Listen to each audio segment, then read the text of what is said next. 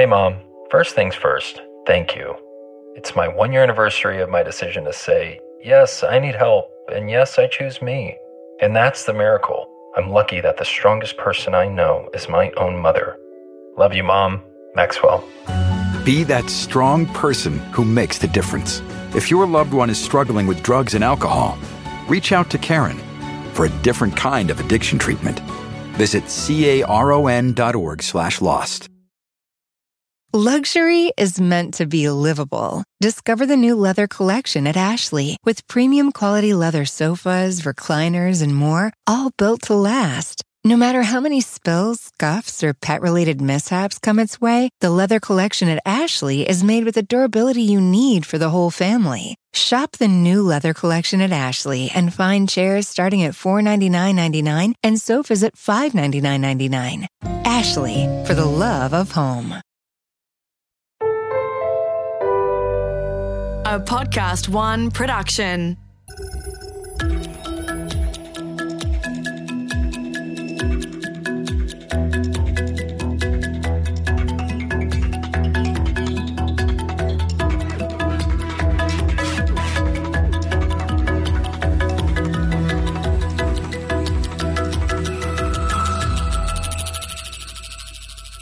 In late February of 2020, the biggest news in Australia was the sudden collapse of Holden, the nation's oldest automobile manufacturer. And more than that, at 164 years, one of the oldest firms in Australia.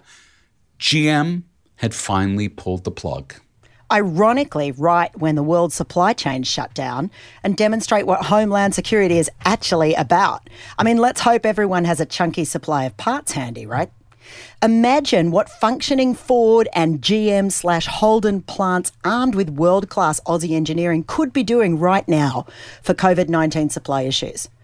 I mean, if you just think about the UK firm Dyson, it's a company originally innovating in vacuum cleaners, but continuing to invent and make new appliances. And they just whipped up a new ventilator in record time. Like, companies can innovate and prototype more quickly when they have manufacturing at their fingertips. But the Australian government seems intent on moving Aussie manufacturing far out of reach for Aussie inventors. I'm so frustrated right now. I truly believe if Australia had the manufacturing teeth we once had, this sudden need for fast, innovative thinking and doing would be a massive opportunity to showcase our talent and capabilities. But alas, boys, the car industry is completely down the gurgler, and it takes with it a wealth of knowledge and experience that could have been repurposed for all kinds of new innovative technology, unless someone has the vision to wheel that GM plant around and make it the epicentre of Australian experimentation. I mean, don't start me, except you did. Sorry, Sal, I guess I did. Drew? That was then. This is now. And you could be forgiven that the industry has actually seen all of this before. It was only in the wake of the global financial crisis back around 2009 that the big car makers went cap in hand on private jets in America to ask governments to bail them out. But this time it feels different. The French government is promising stimulus, but only if manufacturers radically revisit their product lines and business models to make them more sustainable. In Berlin, politicians are turning their backs on handouts to help consumers buy cars in favour of handouts that stimulate all sectors of the economy equally. Wait, Drew, do you mean that what's good for VW is no longer good for Germany? 9? In London, New York, and many other cities besides, authorities are seizing the opportunity to make their streets even more inhospitable to drivers, boosting the provision of space for active transit, that is, walking and cycling. And in the middle of it, car makers don't know whether they're coming or going. Sales are rebounding in China as consumers make what are becoming known as revenge purchases, the kind of hectic spend you undertake when you've been cooped up with your mother-in-law for months on end.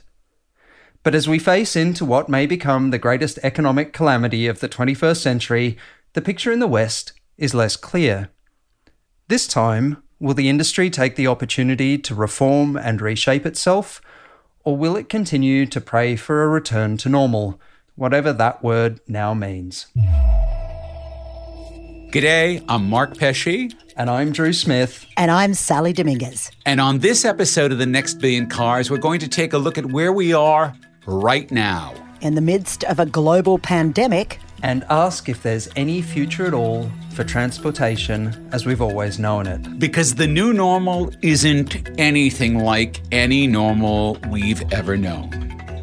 The future, or what's left of it, on this special episode of The Next Billion Cars. Since we released the last episode of The Next Billion Cars, a lot has happened.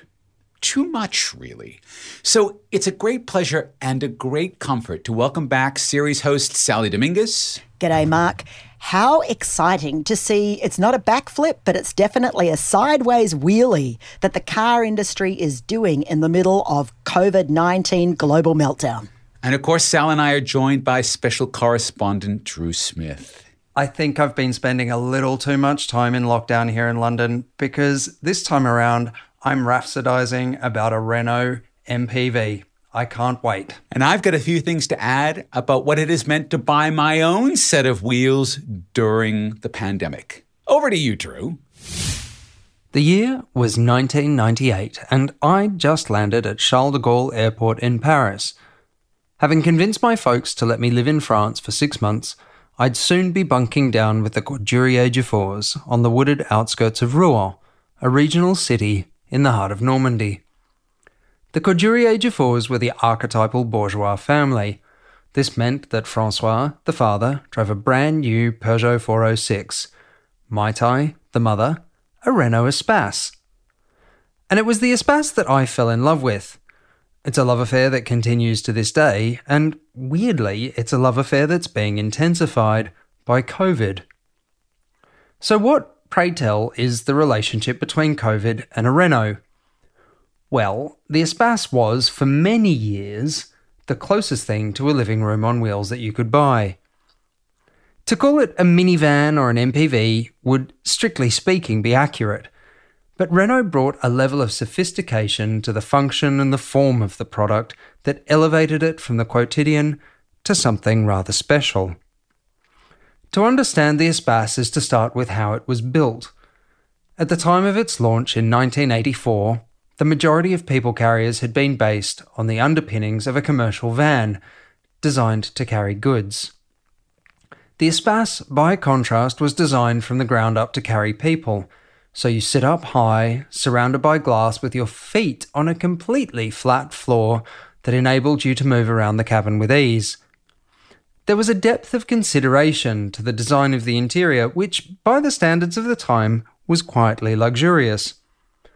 Seats could be rotated and rearranged or removed entirely. It was even possible for passengers in the rear to face one another while travelling, heightening the sense that the Espace was something more than just a way of getting to your destination. And while it wasn't a space for living, per se, like a camper van, it was definitely a space for socialising, sharing a picnic or taking a comfortable nap, stretched out while speeding along the autoroute.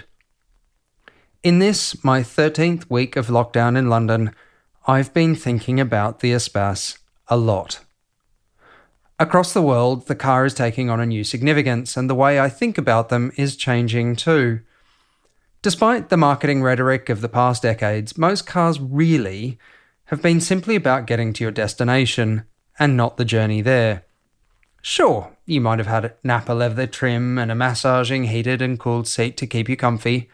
Your tinted windows and dark chrome trim packs signalled your social status to those you passed by.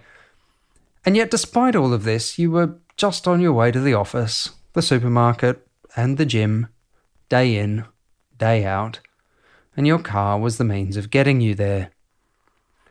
But with the fragility of our existence being laid bare by COVID and our ability to safely meet in confined spaces curtailed, cars are becoming destinations in themselves, destinations that we can relocate at will to fulfill not just our functional needs, but our social, emotional, creative, and spiritual ones too. In places where it's impractical to walk or cycle, cars are becoming a lockdown lifeline, allowing people to come together for graduations, art shows, movie nights, and even mass, all while staying safely apart. Renault have just announced that they're killing the Espace. While its star had been waning for the better part of a decade, now more than ever, the Espace feels like it was years ahead of its time. It was a beacon of what could be achieved if you considered the needs of a group of people first and then crafted an aesthetically pleasing form around them. And this is where I have a problem with so many of the autonomous concepts that have emerged over the last couple of years. Whether it's contemporary designers at Renault, or Volvo, Bentley, or Rolls-Royce, they all seem to consider the interior space of their vehicles as a transitional one. Somewhere where, sure, you might work, watch a movie, or in the case of the Volvo, go to sleep, but all while you're moving from one place to another.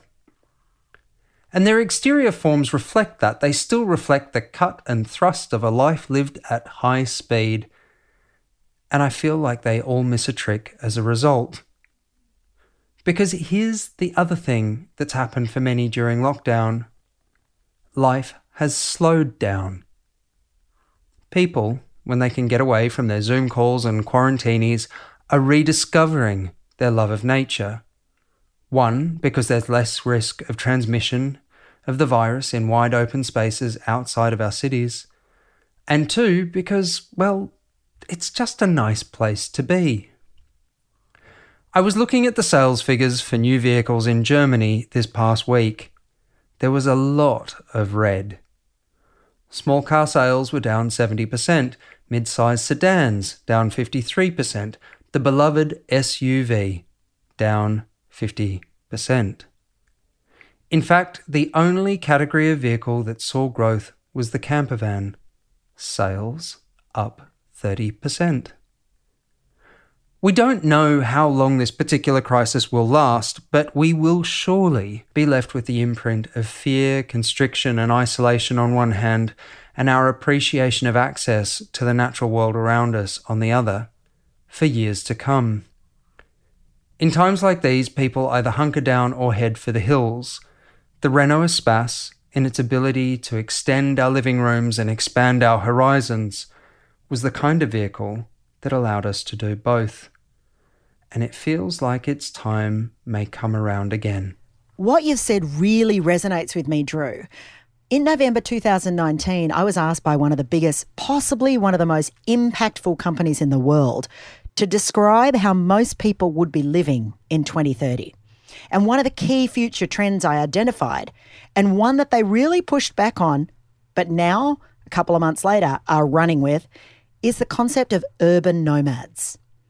That is people working out of their cars in that kind of hashtag van life thing. So driving into the city, working for a couple of months, heading back home. Everything you need in your vehicle. And before you shut this concept down like they initially did, have a good hard think about city living, city expenses, pollution, sustainability, and the new gig economy. Because right now, we're looking at the rethink of everything, and that includes the purpose of a vehicle. And I'm not just talking about homeless people here. I'm talking about people who choose to work the gig economy or just work sporadically, who refuse to sign up for crazy city rentals, who want flexibility and freedom with less money stress. I'm talking about city car parks and corporate campuses reimagined with solar power, roof gardens, free Wi-Fi, group kitchens, and a plug-in parking for secure sleeping. And this idea of a nomadic, self-contained workforce is already happening seasonally at Amazon, for better or worse. It's also already a thing for tech people in San Francisco who can't afford the rent. There are people that have been interviewed for the local papers who sleep in their cars, shower at the 24-hour gyms that are scattered around the city. They're making maybe $110,000, but they don't want to put it into these crazy high rents that the city demands. And then in LA, there are safe car parks for the homeless car dwellers. And I think that's kind of on the way to where we're heading. because I believe COVID-19 has jarringly reminded those who were kissing their cars goodbye that the haven of a fully enclosed, private, weatherproof, mobile space with power, comfort, and now disease protection is indeed a beautiful thing. So during this research, I looked into the concept of land ships populated by people with money who just want to travel, which is essentially an upmarket version of grey nomads. But the really interesting, gritty future potential for the car industry in particular is for the gig economy workers who don't want to live in a shoebox. Because people like their independence. They want their space. So I live in a cutting-edge area of the world, and in the Bay Area, people seeking their fortunes or selling their companies aspire to a kitted-out Mercedes Sprinter van so they can hit the road at any time, work from a beach, sleep on a mountain. They've got headroom to stand without stooping, power on the road, power when still. Often they'll have a portable solar panel they poke outside. I believe we're in the middle of a radical rethink of what a car needs to be. And your personal vehicle has suddenly become part of your resilience toolkit. So, how do you face disaster squarely, protect the ones you love, and maintain a safe space while providing supplies and food back to the home? With your own resilient vehicle. COVID-19 has accelerated some massive societal disruptions that were always going to happen. I mean, we're heading into the fourth revolution, this idea of digitized world, robots, automation, machine meets man. So we were always going to see some hugely disruptive traits. But right now, with people confined to home, with disease spreading exponentially, with work being redefined, we have people asking, what is trust? What is resilience? What is home? What is work? And here is an opportunity for a fundamental rethink of what is a car. Because it can be an energy source, it can be your workplace. It's the way you keep your family secure. It's the way you stay safe. And if indeed trust has fully broken down, suddenly a person who was cool with public transport doesn't want to go anywhere near anything that's communal. So here we have this opportunity for car companies to radically rethink what they can provide and give society a new type of vehicle that offers us what we're craving right now. I think this is super exciting. Coming up, Mark takes a look at what's happening for folks like him who don't own vehicles.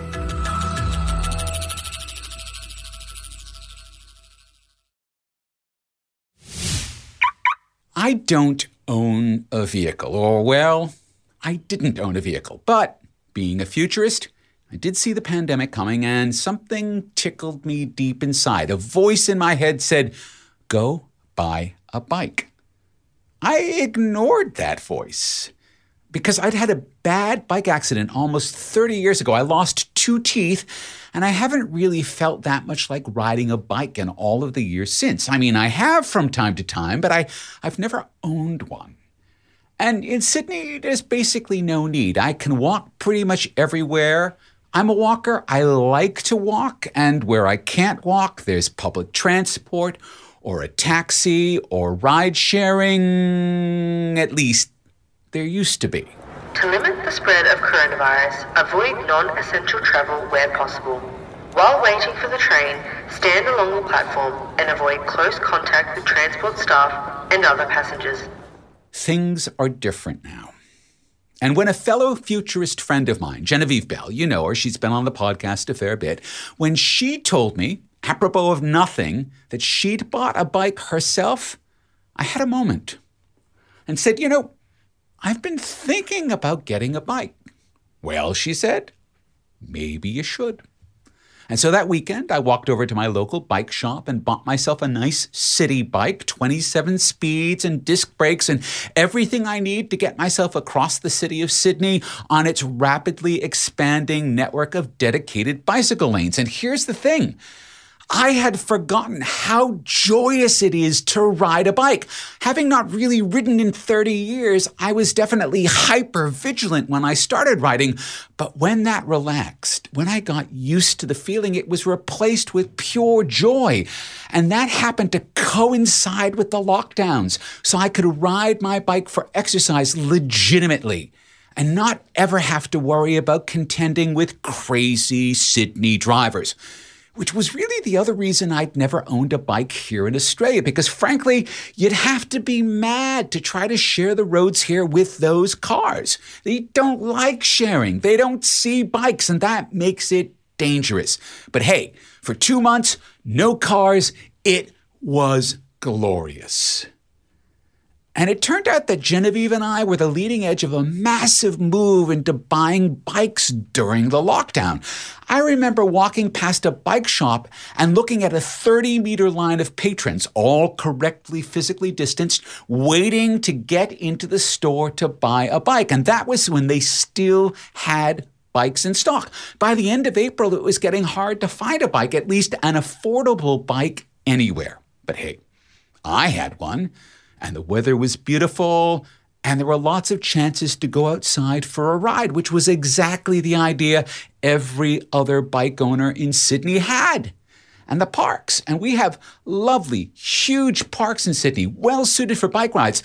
Those parks were now crowded with riders. So much so, it became an effort in itself to ride safely in that crush of riders. Too much of a good thing, but still, on the whole, a good thing. Whole families out for a ride, maybe for the first time in a long time. But winter was coming. And winter in Sydney, it's not freezing cold, but it's cold enough. And this year, thankfully, it's wet. None of which is really any fun on a bike. So the opportunities to bike, should the need arise, they're becoming fewer and fewer. So do I walk? If it's raining, that's not really very appealing. So then, do I take public transport? Our public transport network here in Sydney has been very carefully measured out for social distancing, with big green stickers indicating where riders should sit on the buses and on the trains. And that works well in the middle of the day, not so well at peak hour. And more than once, I found myself wondering why that person really had to sit behind me when there were plenty of the seats available, all of them further away from me. It's a weird feeling, an anxious feeling, because we've been told to stay away from one another. But that's hard on public transport. So where I would once take public transport nearly every single day, I now use it maybe once a fortnight. I use it as little as I can get away with, and only really when absolutely necessary. I'd prefer to walk or bike. And as we head into this new normal, this chronic phase of the pandemic, and people get back into their cars in huge numbers because they feel, just as I do, that public transport is only going to be used by them only when absolutely necessary, it will be just that much harder to bike or walk where I want to go, because I will now be contending with a city that was not very long ago doing everything in its power to open itself up and take the pedestrians and put them front and center, and take the bikers and put them front and center, and now needs to execute a U-turn in that plan in order to keep everyone safely distanced. We are so spun out now in our commuting, we've lost sight of the destination. Why are we doing this? Are we driving to work because we need to be in an office? Do we even need to be in an office anymore? And if we do we need to be in it as much as we once were? It feels as though we're so hungry for things to be back to normal that we're overshooting the mark, looking for comfort and safety and security in the passenger compartment of a vehicle, rather than using this as an opportunity to reimagine why we travel, and from that, reimagine how. Now, Drew, Sally, both of you have really stressed in your segments this beautiful kind of comfort that comes from the passenger compartment of the vehicle. What are we seeing? Have we really changed the definition of why we have a car to really put this idea of privacy and safety and sterility front and center? Sal? Look, it's not just the passenger compartment of the car though, Mark. This is the point. The car has suddenly, in this raging pandemic where no one from one week to the other can tell us how it transmits and what's safe and what's not, the car is giving us a cockpit of security and personal space. And as the driver, you're now in control of being able to take your little personal, private and very safe space wherever you want. You protect it from everyone else. You don't let them get in the car. So I think it's not just being in that cocoon, it's being able to get from A to B completely safety. This is you're in control of your own environment at a time when everything is spiraling out of control. From my side, there's been something a little delicious about the irony over the past couple of months of working with large automotive manufacturers as they transition their workers overnight to working remotely, right? These are organizations which have leased their vehicles en masse to their employees. There's an enormous amount of pride associated with driving up to those factory gates every morning in your company car. And all of a sudden, overnight, the people that work for these companies are learning about the existential threat to the future of the products they're designing and building. And it's been really interesting to watch. You know, there's a level of trauma associated with this as we've shifted overnight to working remotely. And I'm really interested to see how that plays out. And, you know, the week that we're recording this is the same week that Tesla became the most valuable automotive manufacturer in the world. Is that also pointing to some of the nature of the shift, that it's not just about are we using the vehicle, how we're using the vehicle, but also how we're fueling the vehicle and what the prospects for that vehicle are, Drew? Well, I mean, it's interesting. I was looking at the sales figures of e-bikes this week. And the revolution in electrified transportation is already here. It just doesn't have four wheels. It's got two. You know, the sales figures for these e-bikes is they're off the charts. And I managed to inherit an e-bike when I moved back to London. I hated them. I was always a very serious cyclist. And then I got on this thing the first time and it just pulled me up a hill. And I thought, gosh darn it, this is the best thing since sliced bread. And the thing is that I'm contending with the electric bikes in Sydney as well, and I actually do hate them. I would rather get the cardio of pedaling up the hill, but I can totally see that there's going to be, you're just doing the commute and you just want that help. Well, you know, they're huge in the Bay Area. They're going off here. You can't get one for love or money. They're also breaking down really quickly. I've been noticing the $10,000 electric bike that my mate got the other day, his mountain bike that Marin is now too small for this bike because it goes so far, 10 grand, broke down within 2 weeks. But you know what I see? Because I think about Mark, you pedaling away forlornly in the rain, and I think, hell no, will that ever be me in a million years? Absolutely not. Plus, we've had this conversation. I'm not changing the footwear I wear to be flat and ugly just so I can ride a freaking bike. Not going to happen. So does this mean that one of these little two-person capsules like the Renault Twizy. Remember the little Twizy? It's like a little roller coaster carriage that's come off the roller coaster and it's taken off on its little three wheels off through town. This idea of a smaller electric motor, still a plug-in vehicle, it can take two people and it's got some weather protection, people. Weather protection. Well, and that it's also isolated so that it has that sense of there's a capsule here, which is also going to be part of that. Yeah, and it's a safe little capsule too. You remember one of the themes we discussed a number of times in the last series was micromobility. And at the time, micromobility was electrified scooters, it was electrified bikes. And there weren't really many answers to the question of what happened when micromobility got to its upper limit. It was still sub 500 kilos, but it had four wheels.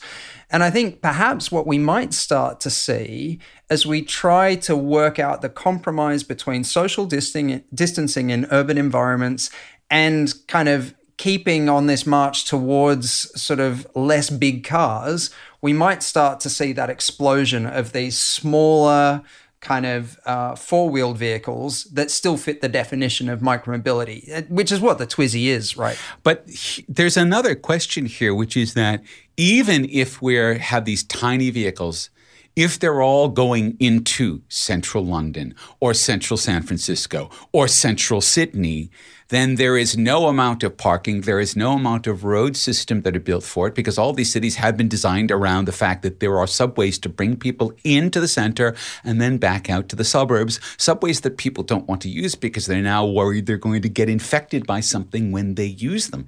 Does that actually mean that, in fact, the demand even for micromobility solutions isn't what we think it should be, and that the crisis facing the car makers is even greater because, in fact, the leaning away from the car is going to be more intense? Well, there has been a lot of kind of concept work around pods that go onto like a skateboard chassis, this idea of pods that pop on and off, right? So perhaps what we're now looking at is this idea of the modular pod. You're in it, and now it gets stacked onto the little rail cars and whipped into the city. It gets stacked vertically into the old car parks. I mean, if it's the case that suddenly people want their personal space protected, we can either put screens up in all of our public transport and like lose seating and do it that way and clean it like crazy, or we can radically rethink what that transport looks like. And we can make these little guys with tiny pods or with those tiny little wheels where they basically, you drive on. It's like a car ferry, isn't it? Whips you into the city, stacks you up, and there you are. So, I mean, that it could be. The thing is, everything is to play for, certainly within European cities at the moment. So London, as I said, has made, its streets even more inhospitable to cars. They're closing down entire stretches of road. And yet there's this awareness that the public transportation system is not going to be able to carry people safely. They're saying active transit is the way to go. It's all about walking, cycling. Our weather here in London is far worse than it is in Sydney, and the city authorities basically saying to people, go hang, right? It's winter, we don't care. You're going to be safer on a bike or walking. So there is an opportunity here for somebody smart, agile, adaptable to come up with a product that could fit within the constraints that the city has defined, but allows people to travel in a socially distanced and more comfortable way. So really then what we're seeing is there's an opportunity for co-design here, right? Where we actually understand what the constraints are, what the needs are, and that it's possible to then find something that's a solution. But let's all be clear on this. This is not a cheap game to play. So yes, you might be able to do it agilely, but you're still going to have to bring hundreds of millions of dollars to bear. And none of the car manufacturers have that right now, right? Because how much have we seen car sales drop off in the last quarter? In China, they were down 92%. And in Europe, they've dropped, 70% or something? Right, exactly. Yeah, but it'll be interesting to see if there is a surge, if there is some revenge buying, because like so many things right now, the world is tumbling in all sorts of unexpected directions. And I think this realization from so many people that, you might not have to go into the office, but damn it, you need to get out of the house sometimes. And maybe you want your office to be in your car. But I want to throw a spanner in the works, boys, just in case you were thinking, no, they can all pivot to this micro-mobility and it'll all be great. I want to just point out that we have so far 39% of the world's lithium going into EV batteries. And we have various alternative energies, wind energy, solar energy, needing also these super efficient batteries. And although that lithium is 100% recyclable, it's not recyclable enough to become another battery. And so is it the case that just when we go, we've got the solution, we're going to ramp this up, China's always going full speed ahead on EV, we're all going to follow, it's going to be great, we're going to run out of stuff? Unless, of course, we go hydrogen. We know that you love hydrogen. But it brings up a whole other question here, because you're right. Now that the auto industry is transforming itself from petrochemical fuels, and maybe not rapidly, although one of the more interesting aspects of the pandemic was watching air pollution dramatically drop around the world, largely because of a lack of vehicle traffic. As we see that pivot maybe accelerate because of this, right? It does create a whole other level of problems that maybe we haven't actually thought quite enough about how we need to solve them, so that the transition isn't a straight shot, but it's more of a bumpy ride. All right, both of you, to just sort of bring this home, are we going to be looking more for our vehicles to be that home away from home, that safe space for us? And does that mean that we're just going to go hide out in our cars when we need a breather from being locked down with the family? I already do. I love it. I've got a Porsche Macan with a beige leather interior. Mate, I am in there at every opportunity. Occasionally I'll get a text going, "Are you sitting in the car?" And I'll be like, "Oh, hell yes, I am. Yes, I am." Because my little cocoon is really nice right now. People talk about the arrival of COVID as the point where everything changed. Actually, in a lot of stuff we're seeing, it's just the point at which a lot of things started to accelerate. And actually, there's been evidence of people using cars as social spaces, particularly in Asian countries, for quite some time. There are car hire companies in Japan that have trouble with people renting their cars by the hour and not actually taking them anywhere. They're using them as an office space. They're using them as a karaoke room. They're using them as a place to catch a nap between client meetings. And so I think maybe we're just going to see an acceleration and an intensification of some things that were already starting to be evident. And that, I think, is probably one of the great sort of statements about what the pandemic has done, is it's taken some processes that were already underway and put them either into overdrive or finally put them to sleep. All right.